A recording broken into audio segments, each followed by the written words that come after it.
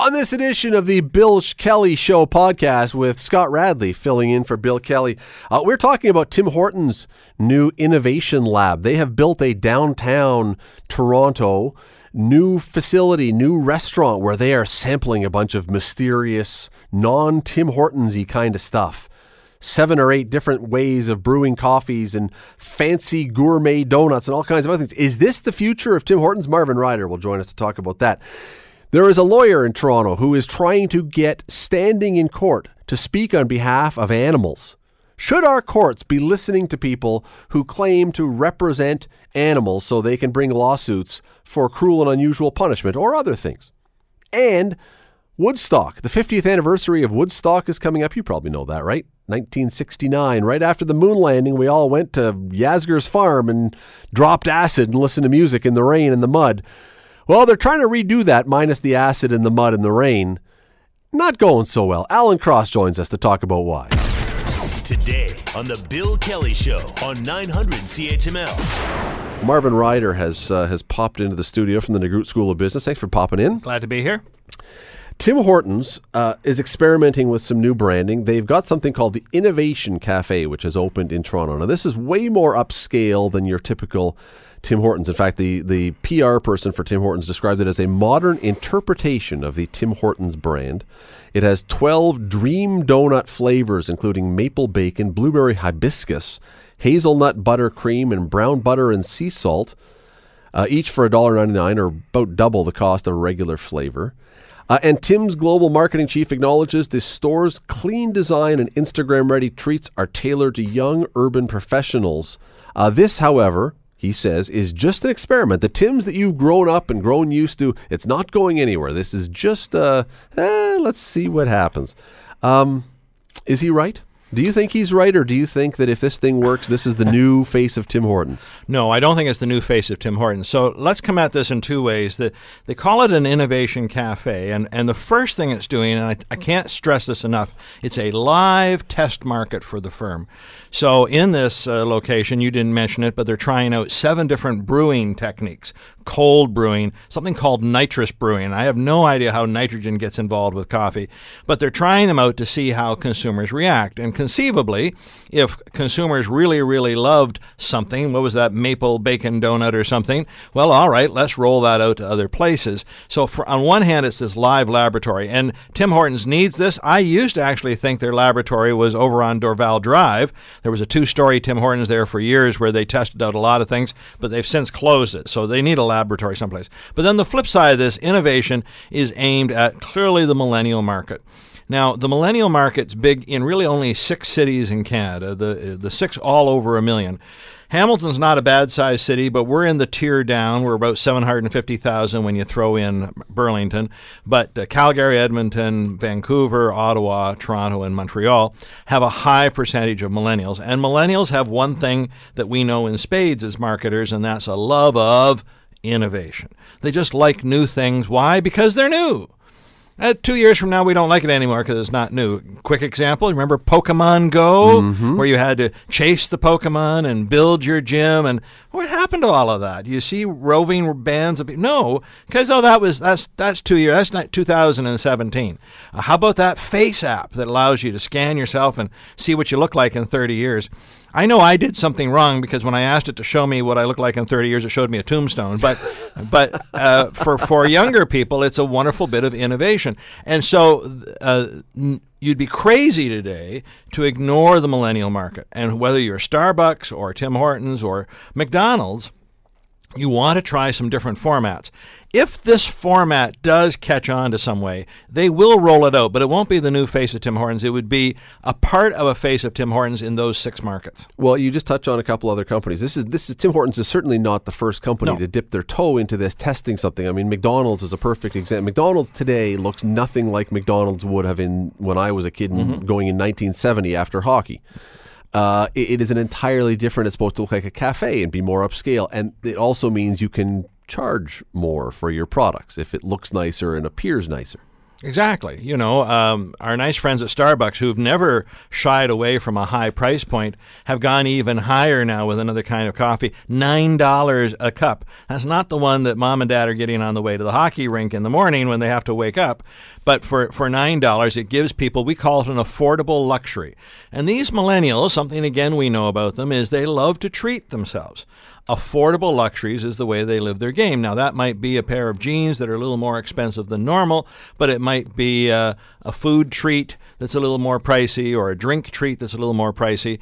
Also, millennials don't exactly love coffee. Now, what do I mean by that? Well, most people grow up drinking coffee. They either have it black or with some cream or sugar, but the iced frappuccino, the coffee-type beverages that have got the caffeine in them, but to true coffee aficionados, they go, that's not coffee. That's like an energy drink. That's like a Red Bull. Well, that's what the millennials want. So they've got to experiment with them. And here's the other reason they have to experiment with them. Whether we like it or not, Tim Hortons is still highly, highly, highly dependent on the Canadian market. Now, they are doing steps to expand internationally, but when you've got more than 4,500 locations in Canada, how are you going to keep growing your revenues? You can't build that many more locations. I joke that Tim Hortons is coming to a kitchen near you. That's how saturated they've got the market. So then how do I grow my revenues? And that's the experiments. 2 weeks ago, they announced, for instance, they were doing the Beyond Beef burgers.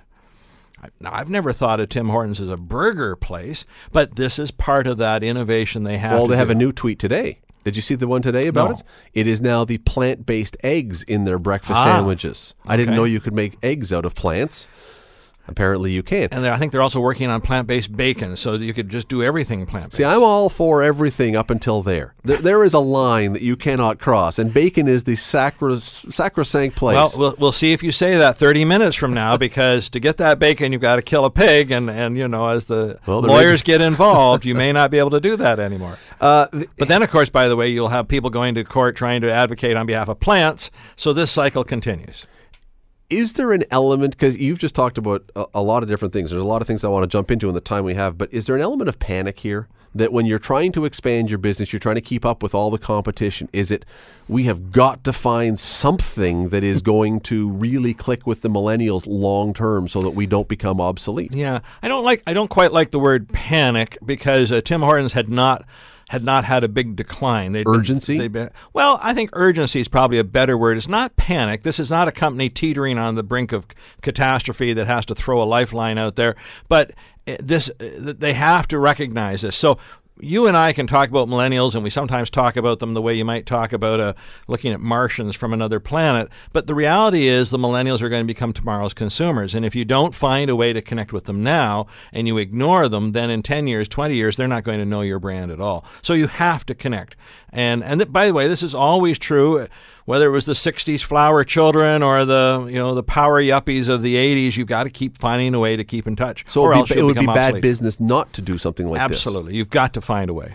You've come back to millennials a few times, and Gen Z and whatever else we want to call it. Yep. It's an interesting group, because we hear a lot that this group, and I hate to always, we put a name on it, and then you lump everybody in together, and they're not all the same, but nonetheless, this group, they can't afford houses, they don't have stable jobs, they don't have the income they'd like, and you would think, well, then that group's not going to be the group that buys itself a $9 cup of coffee. And yet we seem to be dealing with some things that a previous generation would say, who would do that? This is, as you say, the experimental or the experiential or whatever else. This is where they will spend their money. Yes, at least for a while. So our studies of millennials suggest that unlike the previous generation who married by the time they were 25 and then sought their suburban dream, having a house in the suburbs, raising the 2.3 children in the yard, at this point, most of them are not thinking of being married and having children at least until the age of 30, and perhaps even later than that. So what are they doing? Well, they are living downtown. Are they buying houses? Not necessarily. They might be renting, but very urban existences in also often very small spaces. If you've been to some of these condos in downtown Toronto, I have a closet that's bigger than some of them. So as a result, they sleep in those condos and that they rent or purchase, but they don't want to live in them. So at night, after a work day, they come home, shower up, and then they go back out into the world and they recreate at bars and restaurants and coffee shops, and that becomes their way of living. I don't do that. When I go home, I'm welcome to my respite at night in my suburban oasis, and it's great. But for them, it's all about reconnecting with people, and so these are experiences. That's the only way I can explain it. They don't want the experience in their house. They want the experience elsewhere. But also, I don't want last year's experience or the year before. And if we did not have the millennials, probably all the boom in restaurants downtown Hamilton doesn't get going right now. That is who is driving that one, for example. Exactly. And the condos and those other sort of urban renewal things you're seeing down here, the gentrification of the North End, much of that is driven by the millennials. So here's the confusing part for me about this Tim Hortons idea. And again, I understand from your explanation that you have to do this to try and keep in touch and everything else. But Tim Hortons has in this country a particular place where they have a niche. And we have Starbucks now on almost as many street corners as Tim Hortons. And we have little individual independent coffee shops that'll grind beans with exotic names and do their own thing to stand out. Does Tim Hortons run a risk if they try to nudge their way into this market of leaving the niche that they have built and they hold on to? You know what? Let Starbucks have the $9 coffee. We're going to be Tim Hortons, the coffee you pick up on the way to hockey or the way to work. Do you run a risk of moving out of the comfort zone?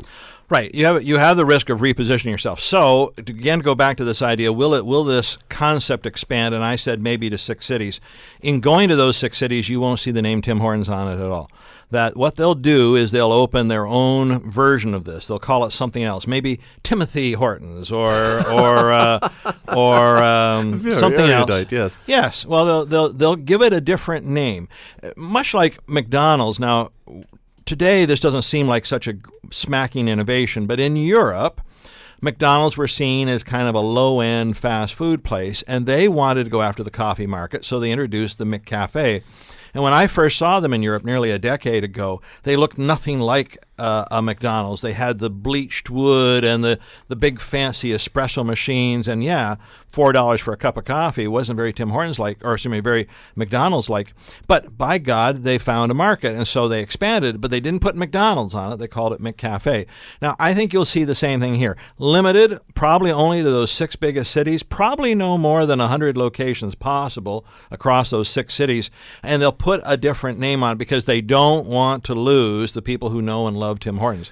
And that's the challenge. You don't, as you correctly say, you don't want to confuse people. You don't want to try to be all things to all people. But if they happen to catch fire here with this innovation cafe, they'll replicate it, but they'll take the Tim Hortons name completely off. Because it looks like they tried that at one point a few years ago when they did their big push, and it was a huge marketing push for the Tim Hortons dark coffee, and it looked very, I don't want to say new Coke, but it was because they weren't getting rid of their old one. And I mean, do they even serve the dark coffee? I don't even know if they do anywhere, but you certainly don't see the push for it. It's as if it was like, okay, this didn't quite, the sense is this didn't quite go as we had expected. It didn't, maybe it did, I don't know. But have you seen an ad for Tim Hortons Dark in the last year or two? No, although I still see trucks with the dark roast on the side, and it's still available out there. So, Scott, another thing maybe I can share with you is that I teach marketing for a living, and one of the things I try to tell everyone who tries to practice marketing is this is not a science, it's an art. And you get good at an art by practicing. So what does that mean? I think people have to constantly experiment and tweak, whether it's their product mix or their pricing mix or the way they distribute products. For instance, try Skip the Dishes, try Uber Eats, try it for 3 months, 6 months, measure how it goes. If it doesn't meet your needs, stop doing it. But don't get set in a rut that there's only one way of doing things, because that can also get tired over a while. So I give Tim Hortons full marks for experimenting with all of these things. Some of them stick. I'm not sure 3 years from now they'll still be serving Beyond Meat patties and eggs and burgers and the rest of it, but it seems that this moment it's the right thing to do, and they'll measure it, and if the sales go down, they'll get rid of it. It's a bit like flavors. I can remember a time that I just absolutely loved their oatmeal chocolate chunk cookies. Can't get them anymore. That flavor didn't sell enough. Even though I loved it, I didn't love it enough to keep the brand alive. So they keep changing. Some seem to be classic, the basic glaze or the chocolate dip, but others come and go as the flavors, and that's what you have to do. You know what? As you're talking about this, the one thing that comes to mind, because you mentioned before about it's fashionable or it's good for right now, and we want to try something different as it goes along. A couple of years ago, I remember I had a friend who owned a bunch of restaurants, and he goes, we could not get in Bud Light Lime. That was that summer when Bud Light Lime couldn't even buy it. It was, and you don't, I mean, maybe, I assume it's still around, but you certainly don't see a crush on for it anymore. It's now whatever. I mean, it does seem to be all marketing, though. It really does. Is this really about the flavors, or is this about all marketing? I don't think it's all marketing. It speaks to, again, to the consumers that we are a fickle lot. What we like this year, in some cases, we like next year and the year after, and other times we have this search for innovation just around the corner. There might be something a little better. So the Bud Light Lime came about because of Corona, and everyone putting a lime in a Corona bottle. Well, gosh, we can't sell limes in a pack of Molson or Coors or what have you. How do we? We'll put the flavor in. Coke and Pepsi have done this too. Think of all the variations, whether it's cherry Pepsi or Coke with lime, Coke with raspberry, Coke with something else. They find ways to innovate, and sometimes they catch on, and sometimes it's just a 2-year thing. Is there a makes my job very interesting? By the way, is there a? You said that Tim Hortons, and clearly we know they're not a company teetering on the brink of trouble. But is there a death battle in the coffee world in Canada? Because you have so many. McDonald's has clearly set its sights on Tim Hortons with his dollar coffees and going right after it, and Starbucks. And all. I mean, how saturated can the coffee market possibly get in this country before somebody goes down? Well, that's a good question. I don't think it'll be a big player initially. I think you'll see more of the little independents because they just can't compete. They buy their beans by the bag. McDonald's and Tim Hortons buy it by the boatload, and it's hard to compete when you're doing it like that. But is there a death battle? Yes, there is no doubt about it. Tim Hortons and McDonald's are engaged in arm-to-arm combat. This is why earlier this year Tim Hortons responded to McDonald's with their own loyalty card. You know, buy, I think it was 6 or 8 at McDonald's, you get one free. Well, suddenly now Tim Hortons is done, and they expanded. Didn't have to be coffee. Any purchase will get you a stamp and go from there. They're clearly locked in, and they basically ignored Starbucks. They've left the high end of the market to Starbucks and the other premium roasters that are out there. But I'm not sure it's a battle to the death. But clearly McDonald's feels they've gained on this, and another great example of this is when the Roll Up the Rim to Win contest happens, normally in February and early March. It's the exact same time that McDonald's both gives away some coffee, but then goes to $1 a cup, really to take them on. And so, yeah, there is a battle. But McDonald's can live without selling coffee. McDonald's could still thrive without coffee. Could Tim Hortons thrive if people decided they weren't going to drink Tim Hortons coffee anymore? You know, that's the interesting question. So once upon a time, we thought of Tim Hortons strictly as a coffee shop. I joked today that Tim Hortons is Canada's bake shop today. That you remember all those lovely little independent bakeries where you used to stop and get cookies and pies and cakes? They've almost all disappeared. There are still some around, but they really declined because Tim Hortons moved into that bakery space, and now they're trying to move into the lunch space and the dining space again with these burgers and these all-day breakfast sandwiches. So, again, they're always a little bit of morphing. When there's an opportunity, we may do a little more of this, we may do a little more of that. Again, it's about survival. I wonder what Tim Hortons would think if he ever could be brought back and could walk into a Tim Hortons downtown Toronto today. Well, I don't know what Tim Hortons would think, but Ron Joyce, unfortunately Mr. Joyce passed away not that long ago, but he said this wasn't the company that he had envisioned. Not that was a bad thing. He understood this is what they had to do to survive, but he said himself he would never have come up with many of these ideas. You said that they're not going to be called Tim's. We've got to go, but you're not going to be called Tim's at these new places. Do you know what Tim Hortons' real first name was? It wasn't Tim. No, I have no idea. Tim Hortons. So here's what you call it now. You go with his real first name. His real name was Miles Horton. Miles. Imagine if we'd had Miles Bits now instead of Tim Bits. Yeah, so now you just call it like Miles. See, my bit of trivia is Bobby Hull's middle name. Robert Marvin Hull. Oh, Marvin, of course, yes. Robert Marvin Hull. Yeah, it was on his check when he signed with the Winnipeg Jets for $1 million. I like to remember that. Marvin Ryder, thank you for doing this. You're listening to the Bill Kelly Show podcast on 900 CHML. There is a retired lawyer who has been lobbying, who's upset and working for other people who share the same view, but who is upset that rat traps are being sold. Certain rat traps are being sold by Walmart and Canadian Tire and others, specifically the glue traps. And the argument is that these glue traps are cruel, they punish the animals, they lead to a long and lingering death, that you're trying to get rid of the rodents in your house, but this is an inappropriate way to do it. And so this lawyer has gone to court and has made the argument that, well, rats and mice and other vermin can't speak for themselves, so humans and advocates and activists should be able to be given voice, be able to give voice to animals and be able to speak for animals in court. Essentially, they should be the voices of animals in the courtroom.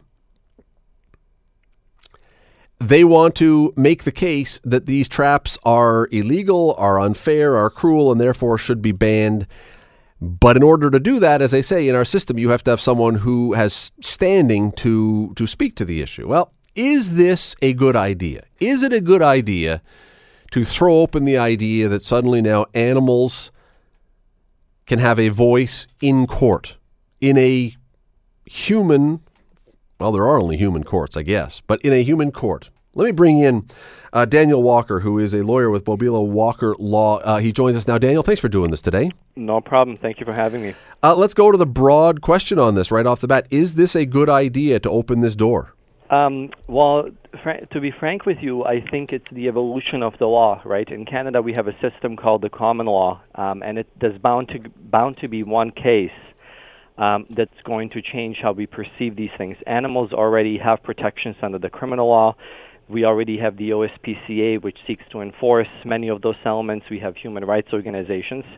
And looking at it objectively and stepping back, removing the issue whether these are vermin or rats, there has to be a way for the court to address issues of injustice or violations of certain provisions within the criminal code if those provisions are not being enforced by the government. So what we currently have in Ontario is we have a system basically where the OSPCA has been crippled because of some court decisions that they can't certainly be enforcing the law. There's been certain court decisions, and the court has given OSPCA and the Ontario government up until January of next year to really get in line with the court orders. So we have a certain gap that exists in the province where really not much is being done.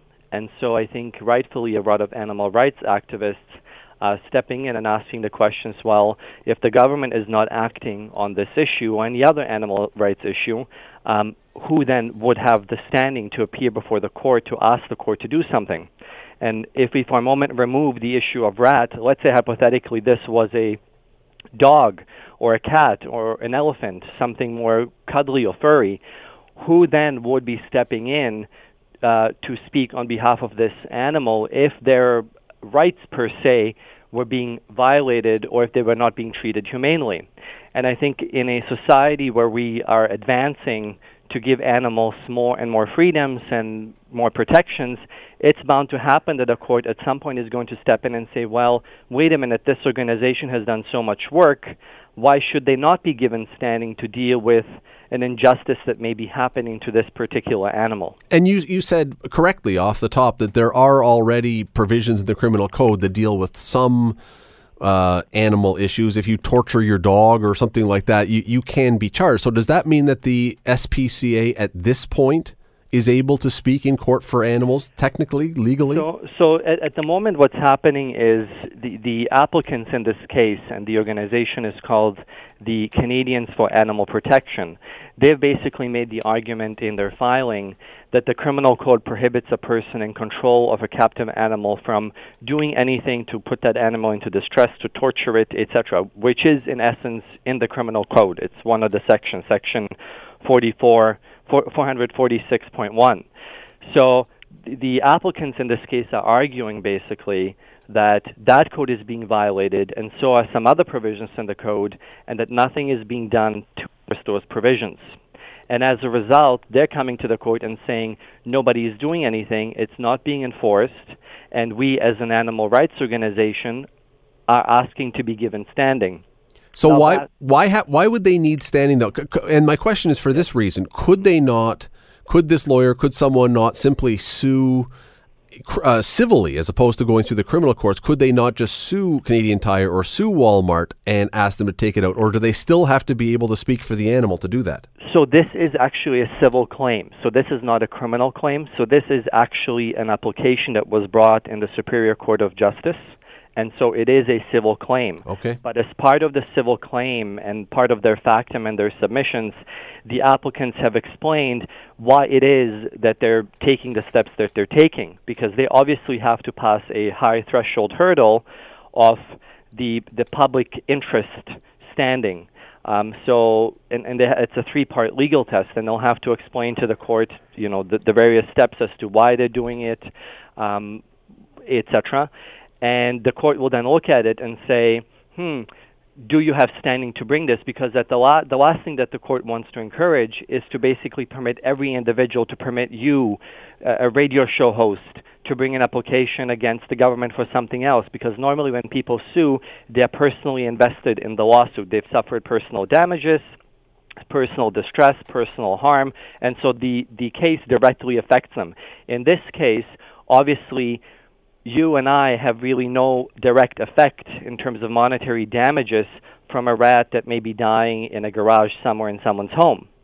So the standing issue is the biggest hurdle here that the applicants have to overpass in order to show that why should they be given standing before the court to argue on behalf of this animal. Is there precedent for this anywhere? Do we know? Has this been done elsewhere and people been given standing for animals? So what we have, both sides, and I've looked at the arguments of both sides make a compelling argument as to why the case should or should not proceed. We've had a very big case in Alberta that was decided a few years ago. I'm sure your listeners are aware of Lucy, the elephant in the Edmonton Zoo. So it's a female elephant that has been living there for a number of years, and a number of animal rights organizations have basically brought forward an application that Lucy should be moved and that she should be taken care of, that there was inadequate and illegal conduct by the zoo, etc. So in that case, the court did not grant the animal rights organization standing to save this elephant. However, there was a very, very passionate and very legally strong opinion by the dissenting judge in that case, who made a very strong argument that the organization should be given standing. Now, that's number one. Number two, the applicant in this case has also argued in the case that we've recently had over the last few years where sex workers were given standing. I don't know if you remember that, but we had a case where, so even those individuals that brought the application were former sex workers. So they also had to pass the hurdle. They had no direct or monetary damages, so no direct involvement at that point in time, but they were giving standing because they were former sex workers. And the applicants have argued in this case that the law has really evolved and moved with the time, and that the legal test has slightly been modified and should permit them to have standing, and have used the dissenting opinion of the judge in the Alberta case with Lucy the elephant to argue that the legal test should be somewhat shifted.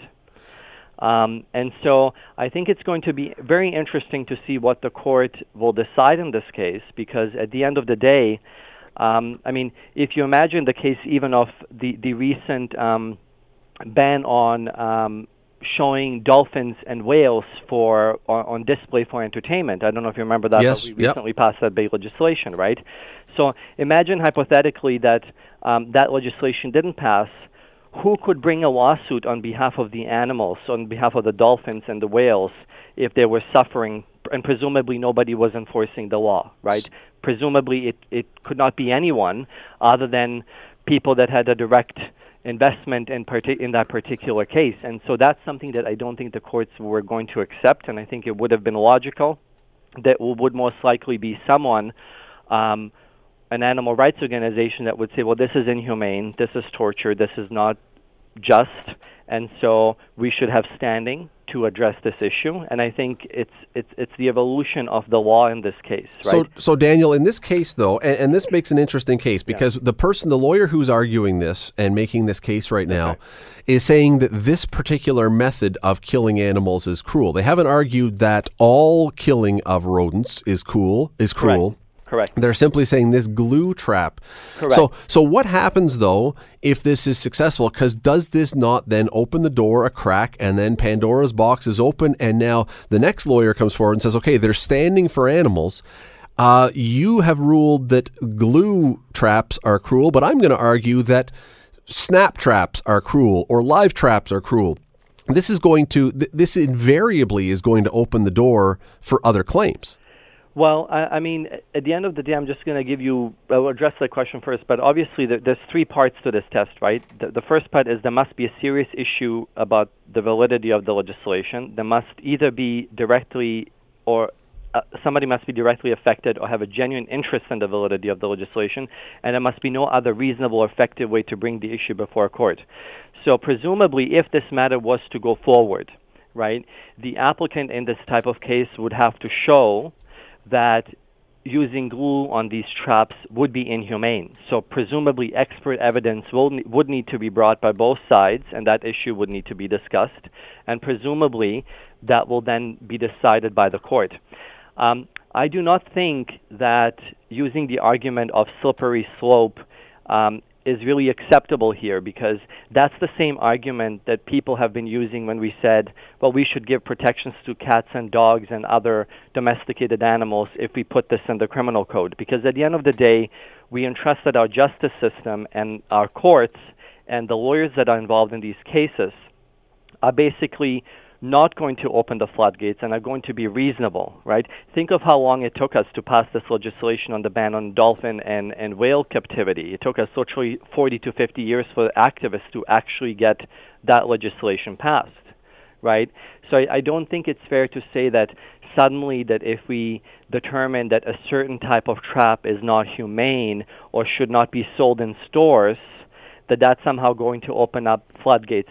Certainly, people will try to bring lawsuits, but we already have many, many frivolous lawsuits to begin with in our justice system, and we entrust our courts and the judges to basically say, this is a frivolous lawsuit, and we're not going to permit this to proceed. I find it difficult to imagine, though, that if the lawyer was not given standing to speak for animals, and I don't know if I'm even using the right word, but speak for animals, that's the best way we can say it, that someone is not going to, if that were to happen, come forward immediately and say, well, you know what, the beef industry, the pork industry, the fishing industry, the chicken industry, where we're now killing animals, that is inhumane, and therefore we've got a lawsuit saying, I want to speak on behalf of all these animals that they should not be taken to slaughter for food. And I find it impossible to believe that's not the next step.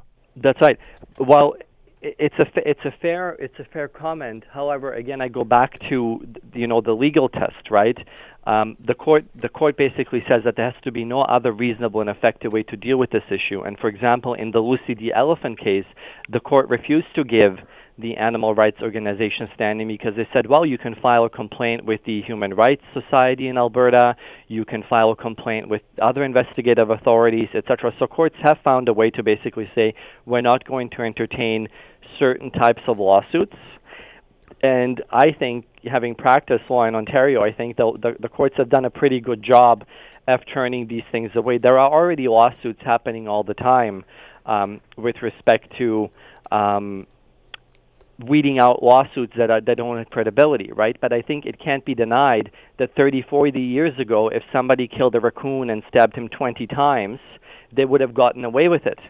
And back in the day, people would say, well, if you criminalize that type of conduct, you're going to have other things that are acceptable. And yet, lo and behold, we have actually had cases where stabbing a raccoon 10 to 20 times has been classified under the criminal code as torture, and we're still fine, and we all still exist. And you made a very interesting point right off the top, and that is, and I'm not having your exact words, but it's the natural progression of the law, that the law evolves.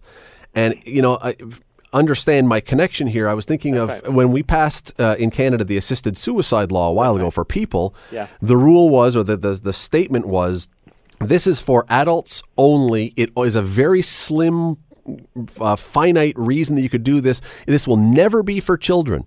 And it was about 2 years down the road that now Hospital for Sick Children in Toronto is preparing policies because they say it's inevitable that now someone's going to go to court and argue for children.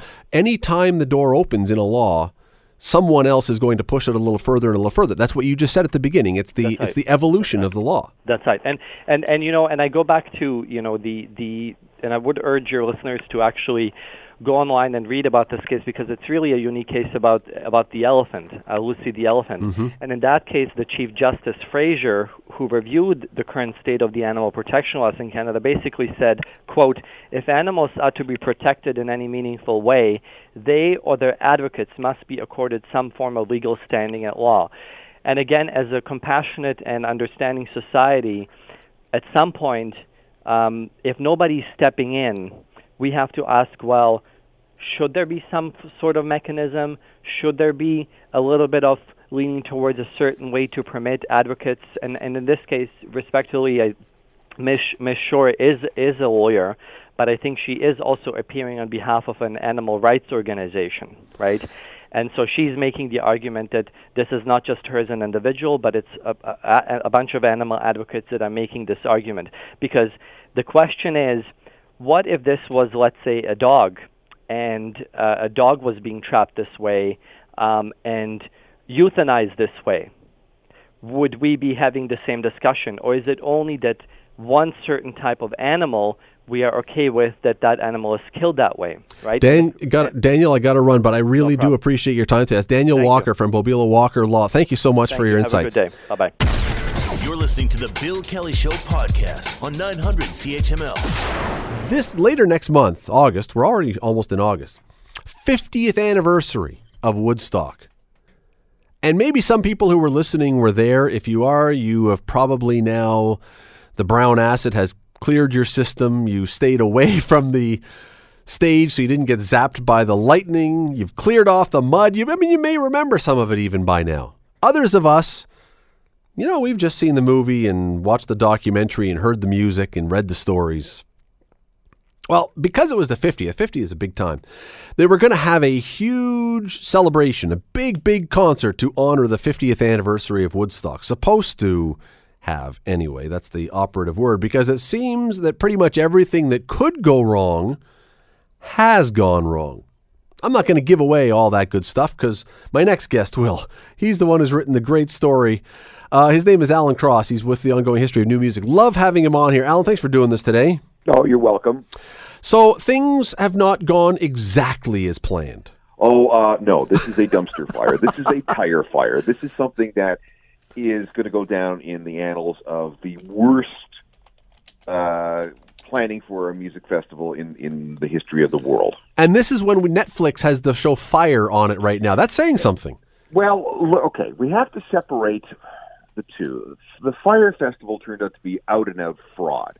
They never had what they promised, and they sold a whole bunch of tickets to a whole bunch of gullible people who showed up to a whole lot of nothing. What we're seeing with Woodstock 50 is that no tickets have been sold, no one has shown up, and there's no fraud perpetrated on the public. It has just been a bad organizational nightmare.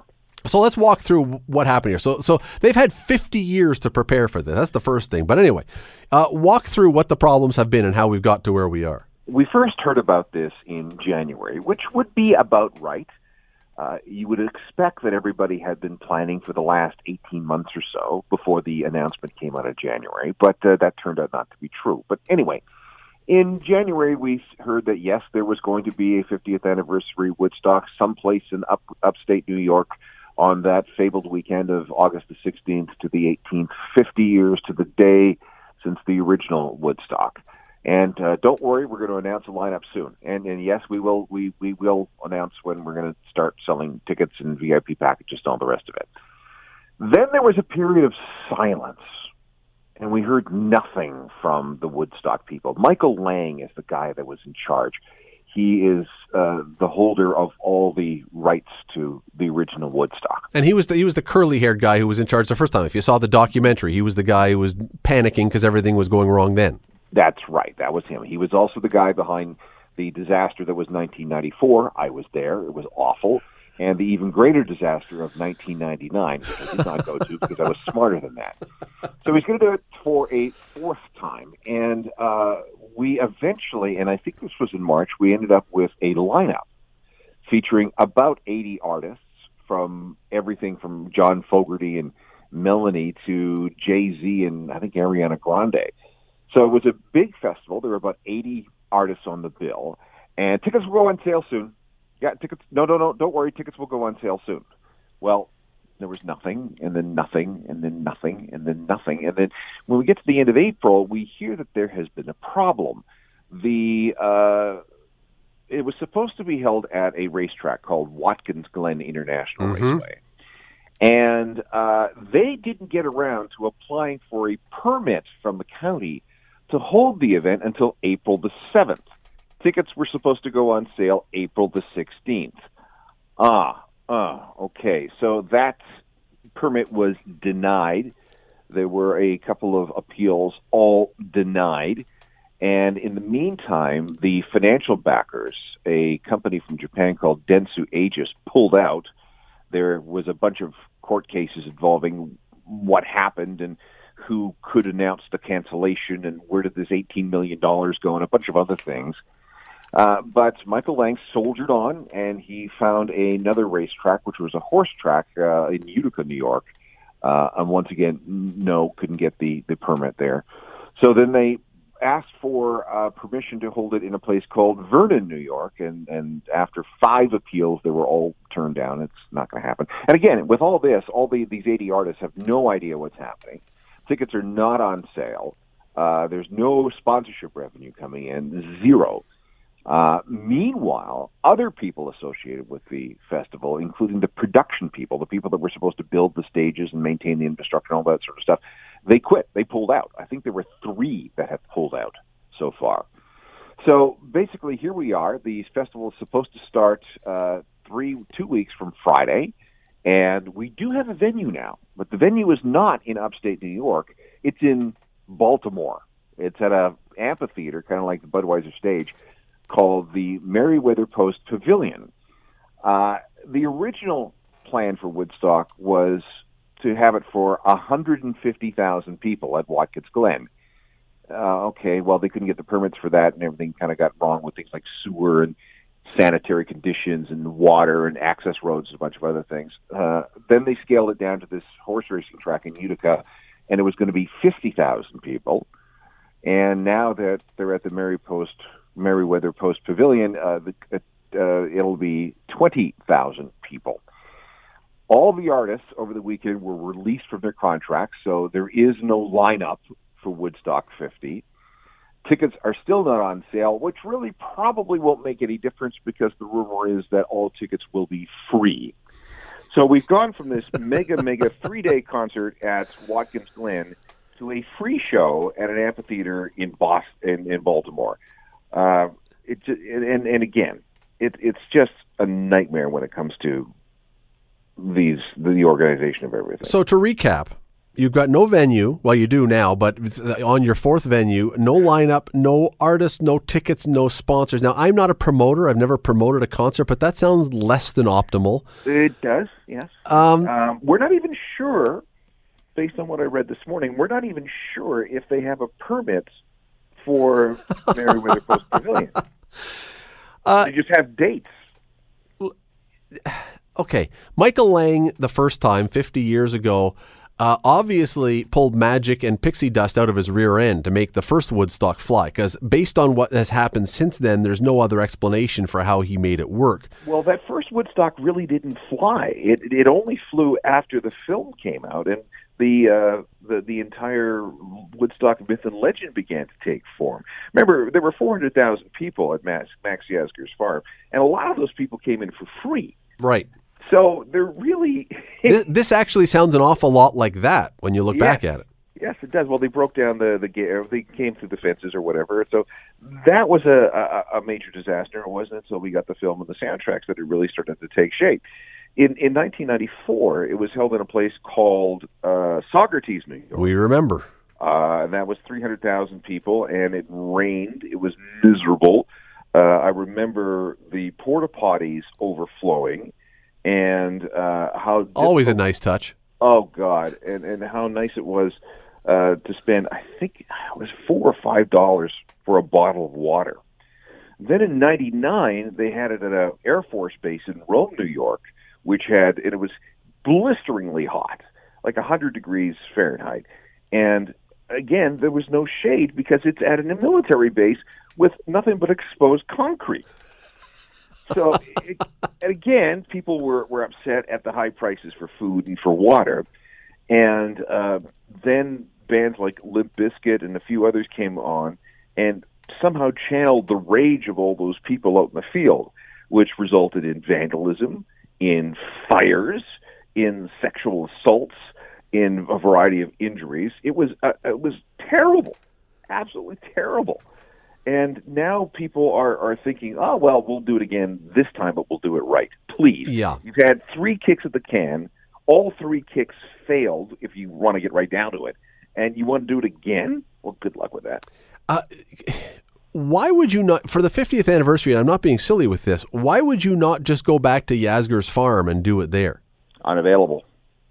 Now, the interesting thing is that there is a pavilion on that site that recognizes the historical significance of Woodstock 69, and I think it's called the Bethel Arts Center. They're having their own little Woodstock. They have their little amphitheater, and I don't know how big it is, but it's not very, very large.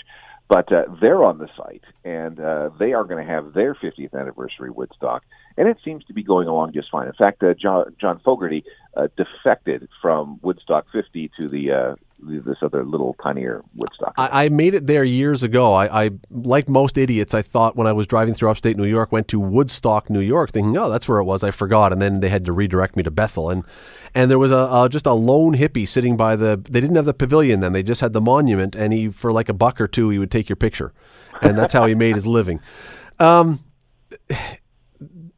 They're saying now, the last thing I read, that the headliner of this thing, if they can actually pull it together now in Maryland, the headliner of this might be Miley Cyrus. And I'm not going to disparage Miley Cyrus for those who love her, but I think if you'd gone back 50 years and looked into the time machine and said, 50 years from now when we redo this, the person who's going to be the main event for this thing is going to be Miley Cyrus, I think they might have said, yeah, you know what, let's just leave it at this one and keep our memories. Yeah, I think so. Even when I was there in 94, there were a couple of remnants from 69. I mean, Wavy Gravy, the stage MC, was there. I can't remember who else played because it was such a miserable experience for me.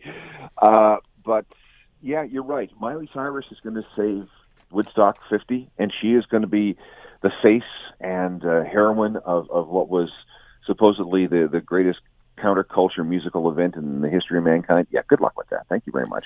But at least it will cost you nothing to go see her. Maybe parking, maybe a $20 glass of beer, but that's it. Around that same time, just for the record, if you stay around here in Toronto, Howard Jones is at the X, so you can have Miley Cyrus or Howard Jones, same price. Plus, you get all your rides. There you go, and those tiny little donuts. Is there a lesson here? Because we've had lots of these big festivals since then. You talked about a few of them. We've had the Live Aid, I can't remember what the third one was that they tried to do that. If you catch lightning in a bottle, because I think Live Aid and Woodstock can sort of be categorized in a similar kind of vein where it was perfect. You caught this lightning in a bottle. Just keep the lightning in that bottle and don't try and sprinkle it all over the place because it seems to never work when you try to replicate it. You get that feeling, right? I mean, leave it alone. But just like with movies, you got to have the sequels because there's money to be made. Could we include the SARS concert into that list? I think the SARS concert has been woefully forgotten in all this because that was, I think, if you go back and look at the Guinness Book of World Records and a couple of other places, I think that was the largest free music festival in the history of free music festivals. And there was close to 500,000 people there. So, yeah, when people talk about large gatherings like this, they almost always forget SARS Fest. Which was a great show. And it went off without a hitch. I don't think there was any arrests or injuries or anything. I mean, it was amazing that many people. I remember there were some traffic problems, but that's all I can... Yeah, you're right. I don't remember anything really going terribly wrong other than the things that usually happen. Like it being 1,000,000 degrees and water and all the rest. Yeah, and the cell phone service was terrible and all the rest of it. But, yeah, it was... We don't get enough credit for that one. So just before I let you go, because we only have a minute or so left here, is this...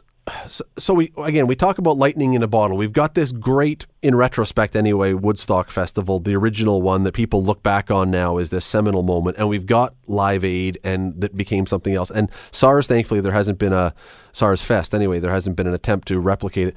Is this just that even when you have these great events that are for something like Woodstock, which was, what was it, peace, love, and... Music. I mean, it was supposed to be very pure. That ultimately, eventually, the lure of money is going to trump everything anyway. Now, got to remember that when Woodstock 69 happened, it was only 2 years into the era of the Outdoor Rock Festival. The first big one was really Monterey Pop in 1967. So it was still a novelty. It was still something that could be looked upon, with a certain naivete and stars in your eyes. Since then, it's become big business, and as a result, you're never going to see anything, as altruistic as that ever again. I just hope that Michael Lang might say, I'll retire after this one.